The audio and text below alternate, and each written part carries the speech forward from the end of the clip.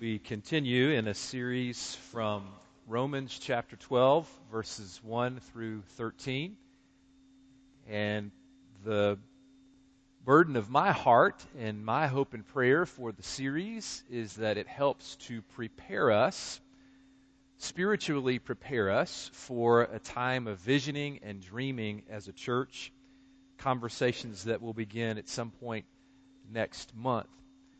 We have arrived, as you can imagine and tell from the anthem that the choir has just sung, at that wonderful part of the passage where Paul speaks of our oneness in Christ. And as Rachel led us through our future with our children, the reminder that we are family in Jesus. So let's look at Romans chapter 12, verses 4 and 5 today. For as in one body we have many members, and not all the members have the same function, so we, who are many, are one body in Christ, and individually we are members one of another. The Word of God for the people of God. Thanks be to God. Well, the Super Bowl is 2 weeks away. Did you know that? And if you are like most Americans, chances are, if you watch the game, you will be accompanied at some point during the watching of the game by tortilla chips and salsa. Anybody bring chips to the Super Bowl party? Salsa as well. Which leads me and provokes within me an extremely important question. In my opinion, in my experience, there are two ways of eating chips and salsa. Which way do you eat them? Do you pour the chips into a bowl and then pick one chip at a time from the bowl and dip it in salsa and eat it? Or do you take your chips directly out of the bag and dip and eat? I'm a bag person. All right? Right hand gripping the bag, left hand reaching in one at a time. Or if I'm not dipping in salsa, it's a handful at a time. And when you eat chips in this particular way, at least in my experience, there is something that I do that I would not have done if I was simply pouring them into a bowl. No offense to anybody who chooses to pour them into a bowl first. When I have the bag in one hand and I'm reaching in to pull a chip out, I tend to read the writing on the bag. I read the ingredients and usually wish that I hadn't. But what I'm really interested in, two things. One, where the chips are made. I don't know why I'm interested in that, but I look for that. And then I'm very interested in what the manufacturers of the product believe about their product. How do they describe the product that I am eating? A while back, I was eating chips and salsa. Probably wasn't the Super Bowl. I was probably all by myself. But I had the bag in my hand, and I was reading the words on the bag, and I was surprised to see in big, bold letters the phrase, "Nothing brings people together like this brand of tortilla chips." And I just thought it was a good chip. How was I to know that in my hands were the key to community? The path to togetherness. The secret of koinonia, the biblical word for fellowship. So next time we share the Lord's Supper, we're going to have this brand of tortilla chips for the bread. And we will experience a unity that we have never experienced before in the annals of Fifth Avenue Baptist Church. So what the chip makers were doing, the secret of any modern advertising, is to associate their product with a deep need. A chip is a chip is a chip. It's either good or better or not good, but you can't really advertise by saying, hey, it's a great chip. You may or may not need a chip, but we all need to belong. We need something or someone to bring us together. And the good news of the gospel is that nothing, no one, brings us together like Jesus. Jesus, through his life, death, and resurrection, and by the power of the Holy Spirit living and moving among us as we give our hearts to Jesus and as we follow him, makes us one. Let's look at that phrase that's printed on our order of service on our worship guide at the very front. So we. Let's look at we first. So we. Focus on all of us, not just me as the individual. When you as an individual, when we as individuals follow Christ, we become a part of the we here. The next phrase, we who are many. There are many of us who are Christ followers in the world. Not just here at Fifth Avenue, but all around Huntington, all around West Virginia, all around the world. We are many as the followers of Christ. Jesus did not die. God did not send his only Son into the world for a few of us, but for all of us. And all who call on the name of Jesus. As a part of every denomination and every tradition, we are many. And we who are many are not just limited to those of us who are alive right now. We are family with all who have followed Christ in the last 2,000 years and all who will follow him in the years to come. We are one body. Paul draws upon the image of the body here to describe the family of faith known as the church. Our body has many members. We have fingers, we have eyes, we have ears, we have legs, we have arms, each with a different function, as verse 4 says. And next week we'll look at that part of the image a little bit more in depth in light of verses 6 through 8, which speaks of spiritual gifts. As a part of the one body, each of us are different and we have a different function. But the part of the image that we'll focus on this morning is that though each member of the body has a different function, it is still a part of the same body. One body. We who are different are part of the one body known as the Church of Jesus Christ, past, present, and future. And we at Fifth Avenue are just one embodiment of the one body. And then, of course, the most important part of this phrase, we who are many are one body in Christ. In Christ. It is Jesus and Jesus alone who brings us into the body. It is Jesus and Jesus alone who makes us one, who establishes us as family. Our unity comes through Christ and Christ alone. And here's where I want to focus and really dig deep for us as a congregation. I think this is central to the message of verses 4 and 5. And that is the truth that we do not make ourselves one. There is no way that we can, in our own strength, get along well enough to be one. We are not committed enough, and even if we were, we would be unable to make ourselves one. Our love for each other, our love for our church, our love for our community, that does not make us one.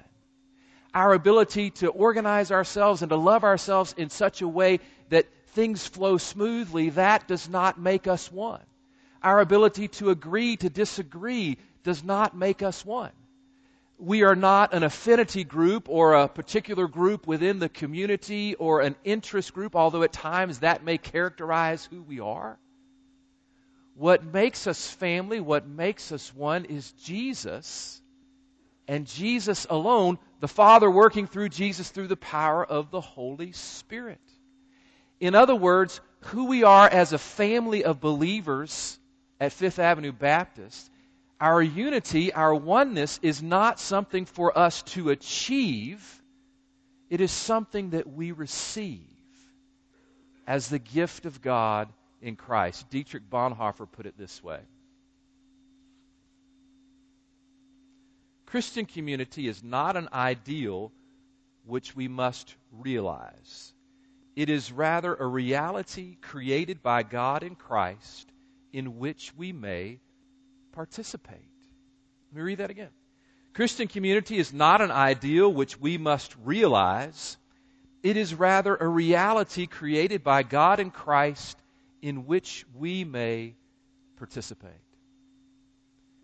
So hear the good news. We are members of one another, held together and made family in the strongest bond possible, the love of Jesus, who makes us one body. Hear the good news. However divided the church has been throughout history and is now, and however hard it is to live in unity in the present, our unity in Christ is already established. And now hear the great privilege and challenge and responsibility.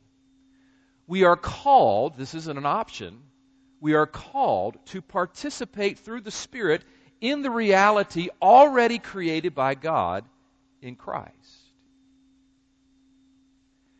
I don't think there would be much disagreement of the statement that we, as our church and at any church in the world, don't always do a good job of living out the reality that we are one in Christ. And yet the reality remains, and our calling and our challenge is to figure out ways through the Spirit to participate in something that God has already established. And I believe that as we prepare to dream and to vision and to plan where we sense God leading us in the future, one of the aspects of that preparation is a willingness and a commitment to sinfully and imperfectly, because we are sinful, imperfect creatures, to commit as best we can as individuals and as a congregation in the power of the Holy Spirit to participate in the reality that we are already one family united in Jesus. So, 3 practices, 3 ideas that come to my mind that how we might participate in this reality of us being one in Christ, sisters and brothers with one another. The first goes to what we talked about last week.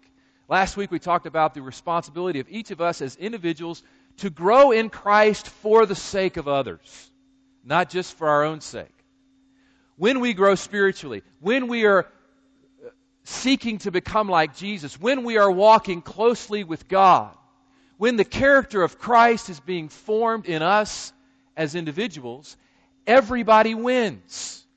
We win as individuals because we are experiencing life that is abundant. Our families and those that are around us win because we exude and exhibit more of the love of Jesus Christ. Our neighbors, those we work with, those we go to school with, our community, our church is blessed and wins because we as individuals are doing our part in seeking to be like Jesus. And applying this idea to this week's message, when each of us are seeking to grow closer to Christ and taking responsibility for our own spiritual growth. Each of us must take that responsibility. No one can make you grow spiritually. You have to do it. We do it together. We need help, but each of us have to take up that responsibility. And when we do that, we are better able as a body to participate in the oneness that has already been established through Jesus Christ. And when that happens for us as a church, when each of us are growing spiritually and thus we are contributing to the participation of the reality that Christ has made us one, I have a feeling, I believe, I think, it seems to me not a stretch to believe that those around us will notice that unity. And they will be drawn to Christ, and the kingdom of God will be furthered in our community. It all beginning when each of us take that responsibility to grow spiritually. So, it seems to me one of the first practices that we need to engage in if we want to participate in the unity that God has already established among us is for each of us as individuals to take that responsibility to seek to grow and become more like Jesus. A second practice that I believe will help us to participate in the reality of our family that has already been established is to learn how to listen to one another. to learn how to listen well to one another. We can begin by making sure that we are hearing the words that we are sharing with one another. But there's more to it than that. There is a listening to the words that someone else is saying. And then there is a deep listening where we are listening to the heart and soul of the person that is sharing with us. Don't raise your hand if this gets too close to home here. A husband and wife were sitting around the breakfast table. The husband was reading the paper. His wife sharing different things on her heart, things that she's struggling with, things going on, and he continues to nod and read the paper, and she says to him, "You haven't heard a word that I've said." And he then repeats back verbatim everything that she had said. But do you think he was really listening to her?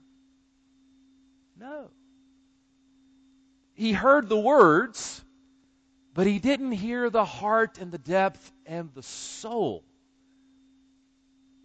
that gave those words their true meaning.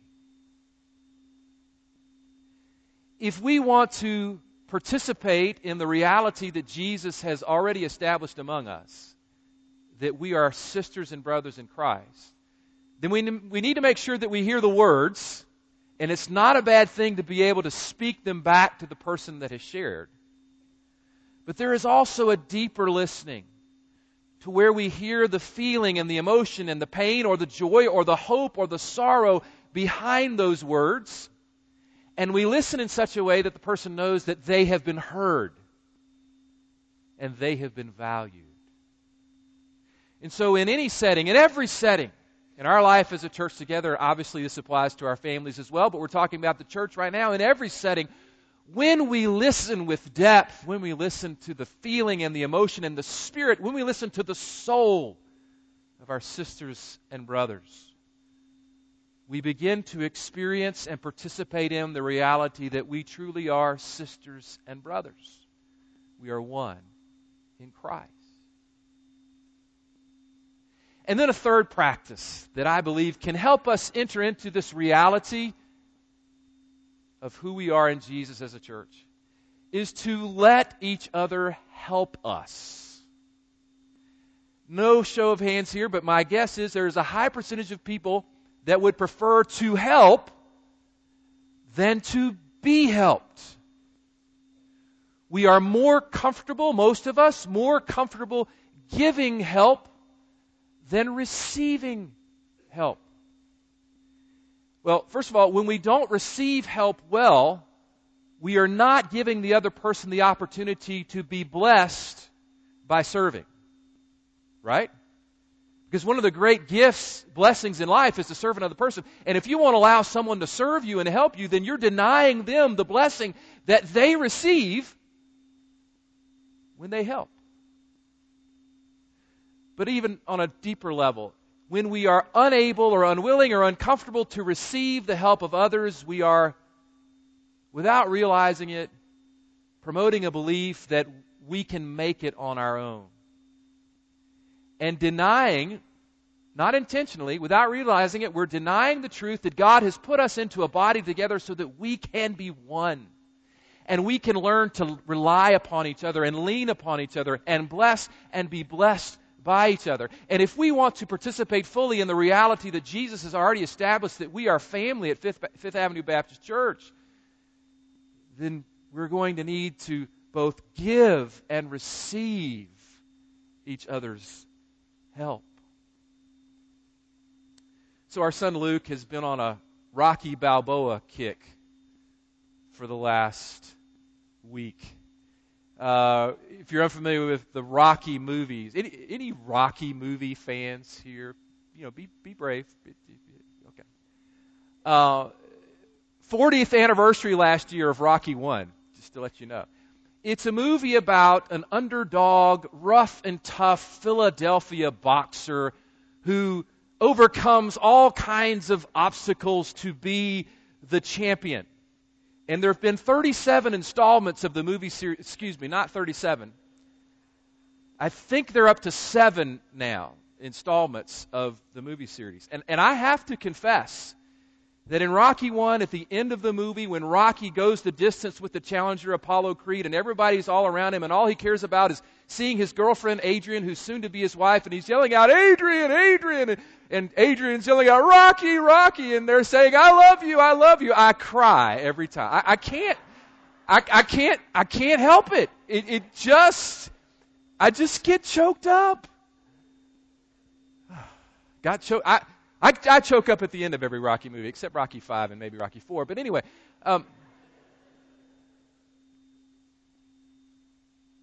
the signature scene, or one of many signature scenes in the first movie and then repeated throughout the series, is when Rocky is training for the fight, and he's running all by himself. And he runs through the streets of Philadelphia, and then he gets to the Philadelphia Art Museum, which has 100 or so steps in front of it.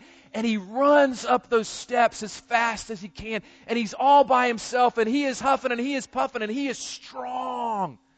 And he gets to the top of the stairs, and he jumps with his hands raised, and he's jumping all around, and the theme music is playing and playing and playing. And it's a powerful moment. But then we get to Rocky 7. Came out last year. And Rocky is training the son of the fighter that he fought all of those times in the first couple of movies, Apollo Creed.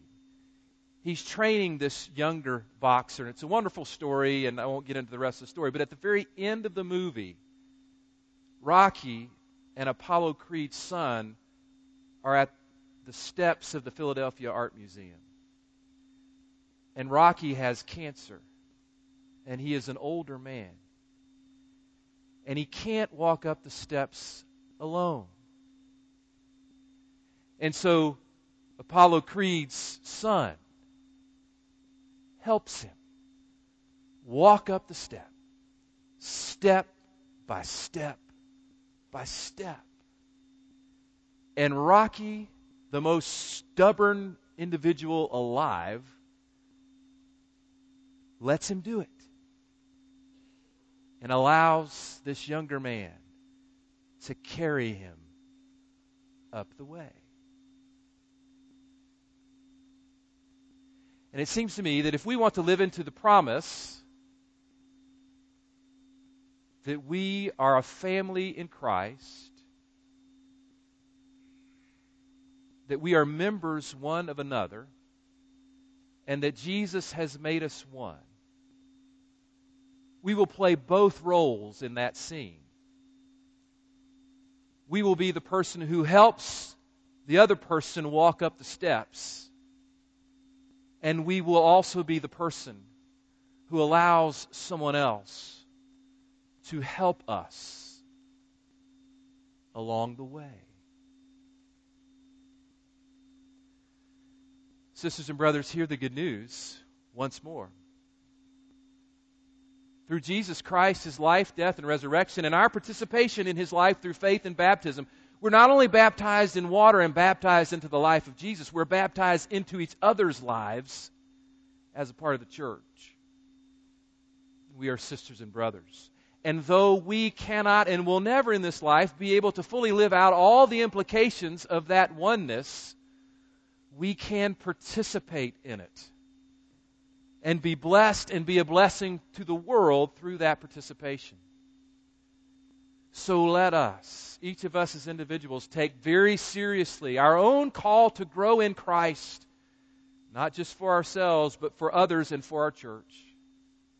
And may we, by the Spirit, grow in our ability to listen to one another on a deep soul level. And may we give and receive help to and from each other, that we may experience and give witness to our oneness, and that the purposes of God may be furthered. In the name of the Father, the Son, and the Holy Spirit.